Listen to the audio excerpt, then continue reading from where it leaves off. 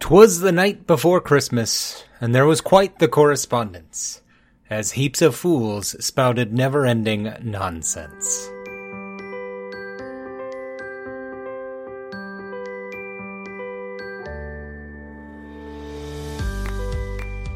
Hello and welcome, fellow wagoners. Christmas is this week. Merry Christmas. Happy Festivus. So Christmas is Saturday. I guess Festivus is Thursday in 2 days. So hopefully you have your aluminum pole and you've got your list of grievances to air. I know in my household there will be quite the airing of grievances. Quite the interesting couple of years with the kids as they start getting into the teenage years and middle school and all of those kind of things. As they start becoming their own little people and everything, it's fun to watch them grow up. It's also a little sad. But yeah, typically Christmas is one of the holiday season. Don't want to throw Hanukkah folks out the window, if you will. Hanukkah was, I think, late November, early December this year. One of those religious holidays that kind of skips around based on moon cycles and various other things, and seasons and everything. Easter is like that as well. Then again, Easter is based off of Passover, which is a Jewish holiday. So anyway, stressful time of the year. Back to the outline here. And it's stressful for everyone. I know, suicides are up this time of year. Divorces are up. And that's just kind of the cycle that is every year as everyone stresses out over, what presents they've gotten, friends and family and kids and all that stuff and money associated with that. Making food for the holidays, whether it's cookies or candies or Christmas dinner.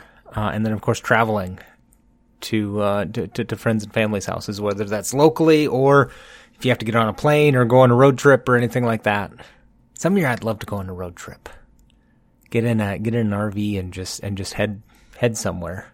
But I've noticed, at least in my circle of people who text me and talk to me and things, apparently the crazies are out in full force. They go out and get liquored up, and so about 6, 7 o'clock at night, you start getting those text messages that don't make any sense, and they're getting stuff off their chests that they've had pent up for God only knows how long. And they all kind of follow the same cycle with them, to where it's, I'm a terrible person, and my life is all awful, and then if you've been fighting with them recently over something, it's like, oh yeah, I knew it was a problem before you knew it, and I fixed it. That's it. I fixed it. This is what I've done to fix it. So you can thank me now. And any time of the year, it sucks and it's awful to get that. But especially this week. And of course, that's going to add on to your stress. Getting those kind of messages. And so, a pro tip to help you get through this week, to at least remove one stressor or lessen it, hopefully. I accidentally did this a long time ago. Someone in my phone, they were prone to do that. Text me whenever they got drunk, and then we'd get into fights and all sorts of stuff. So then I blocked them, but I need to be able to contact them in case something happens. I can't really block them forever. And so then I put them back into the phone, and I misspelled their last name. And it's a misspelling I do often because it's the S and the D. They're right next to each other. And my thumbs aren't as dexterous as maybe they need to be when it comes to that. I didn't notice it at first, and then I started getting text from this person. I'm like, who? Oh, and like a light bulb went off. And whenever I say that, I always imagine the scene in Despicable Me where Gru looks at the camera and he says, "Light bulb." Anyway, it took basically all of the emotion out of it for me, seeing that misspelled name, and it was literally one letter, and it didn't turn it into something like this person is a jerk or anything like that. It just made it basically a whole new person. And so all of that past stuff, I guess, never, it didn't carry forward, and it was just like, oh yeah, no, this person, okay, I can ignore them. It's 5:15. Yep, it's time to ignore them. It's been really helpful to it just remove that one stressor that once or twice a week you get that hours long texting or whatever. hours long because then I would reply and then they would reply and so forth and so on. But then you see it, you get the one text message like, whatever, and you ignore them. And then at least in my case, it doesn't progress from there. Basically, they're looking to pick a fight and I just say, no, thank you. And so give that a shot. Just give it a try. If nothing else, if it doesn't work for you, if it's the dumbest idea ever, if it is not, and I was going to say if it's not worth your time, but literally it takes like 4 minutes to go in and probably change the names of 10 people in your contacts list. I mean, so worst case scenario, you're out those few minutes and maybe you'll rename them to something that confuses you with someone else. But anyway, just give it a try. See what happens. Maybe it does the same thing for you to where it just makes them into, emotionally for you, it makes them into kind of a new person. It lets you hit the reset button there so that way, whatever angst and anxiety and anger you have from the past with that person, you can try and stop that and start new and just ignore them. Maybe they kind of go away. They send a couple and then they stop responding.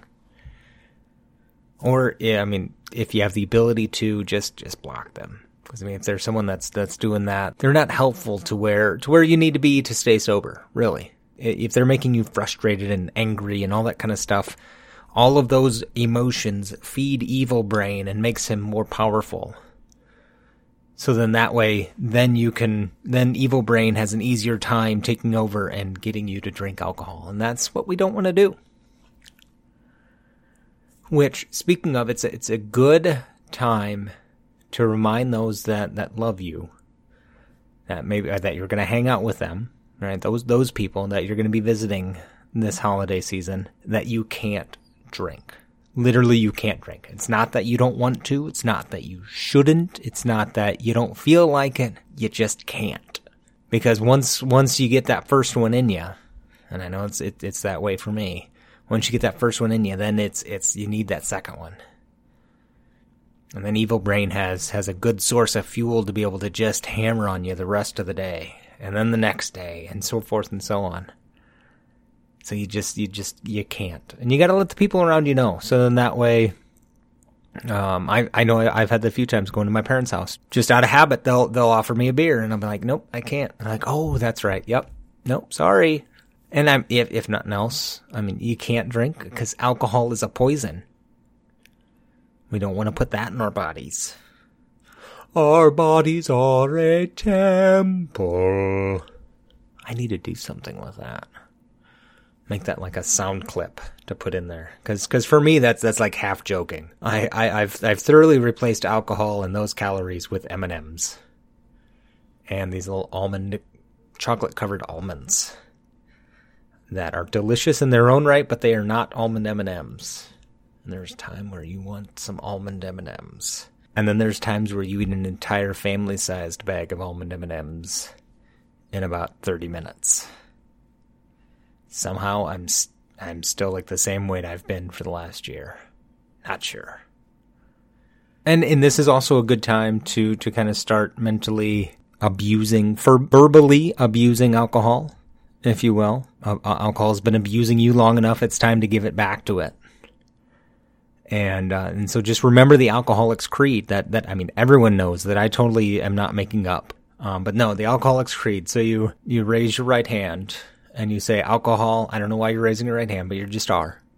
Alcohol, you suck. You are the worst. I hate you. I never want to taste you again. You make me feel awful, and I hope you die roasting on a spit over a lukewarm fire. I think that needs some work. But you know what? I think it captures the sentiment of at least how I feel about alcohol. It really does suck. It is the worst. It tastes awful. I've noticed I've been saying lately that it's tasty. But no, it tastes awful. I've also noticed that I've been eyeballing it a bit more than usual. So, evil brain, get back in your lane. But no, just keep reminding yourself that. It's like anything in life. If you sit there and you tell yourself over and over and over that you hate something, or you think a specific food is awful, or whatever, you're conditioning your brain that it's going to be that way. And so then when somebody puts a plate of steamed broccoli in front of you, if you've spent your entire life saying you hate broccoli, Well, guess what? You're going to hate that plate of broccoli. So now just take that and apply it to alcohol, and then do the flip side of the broccoli, because that's actually good for you. It has vitamins and minerals, whereas alcohol, like, it has negative vitamins and minerals. So, alcohol, you suck. You are the worst. I hate you. I never want to taste you again. You make me feel awful, and I hope you die roasting on a spit over a lukewarm fire. And lukewarm because that just seems more cruel. And one other stressor that a lot of people have is being alone on Christmas. And specifically the day, because there's so much hype and built up emotion surrounding that one specific day. It's kind of like your birthday, right? This one day that you get to celebrate who you are.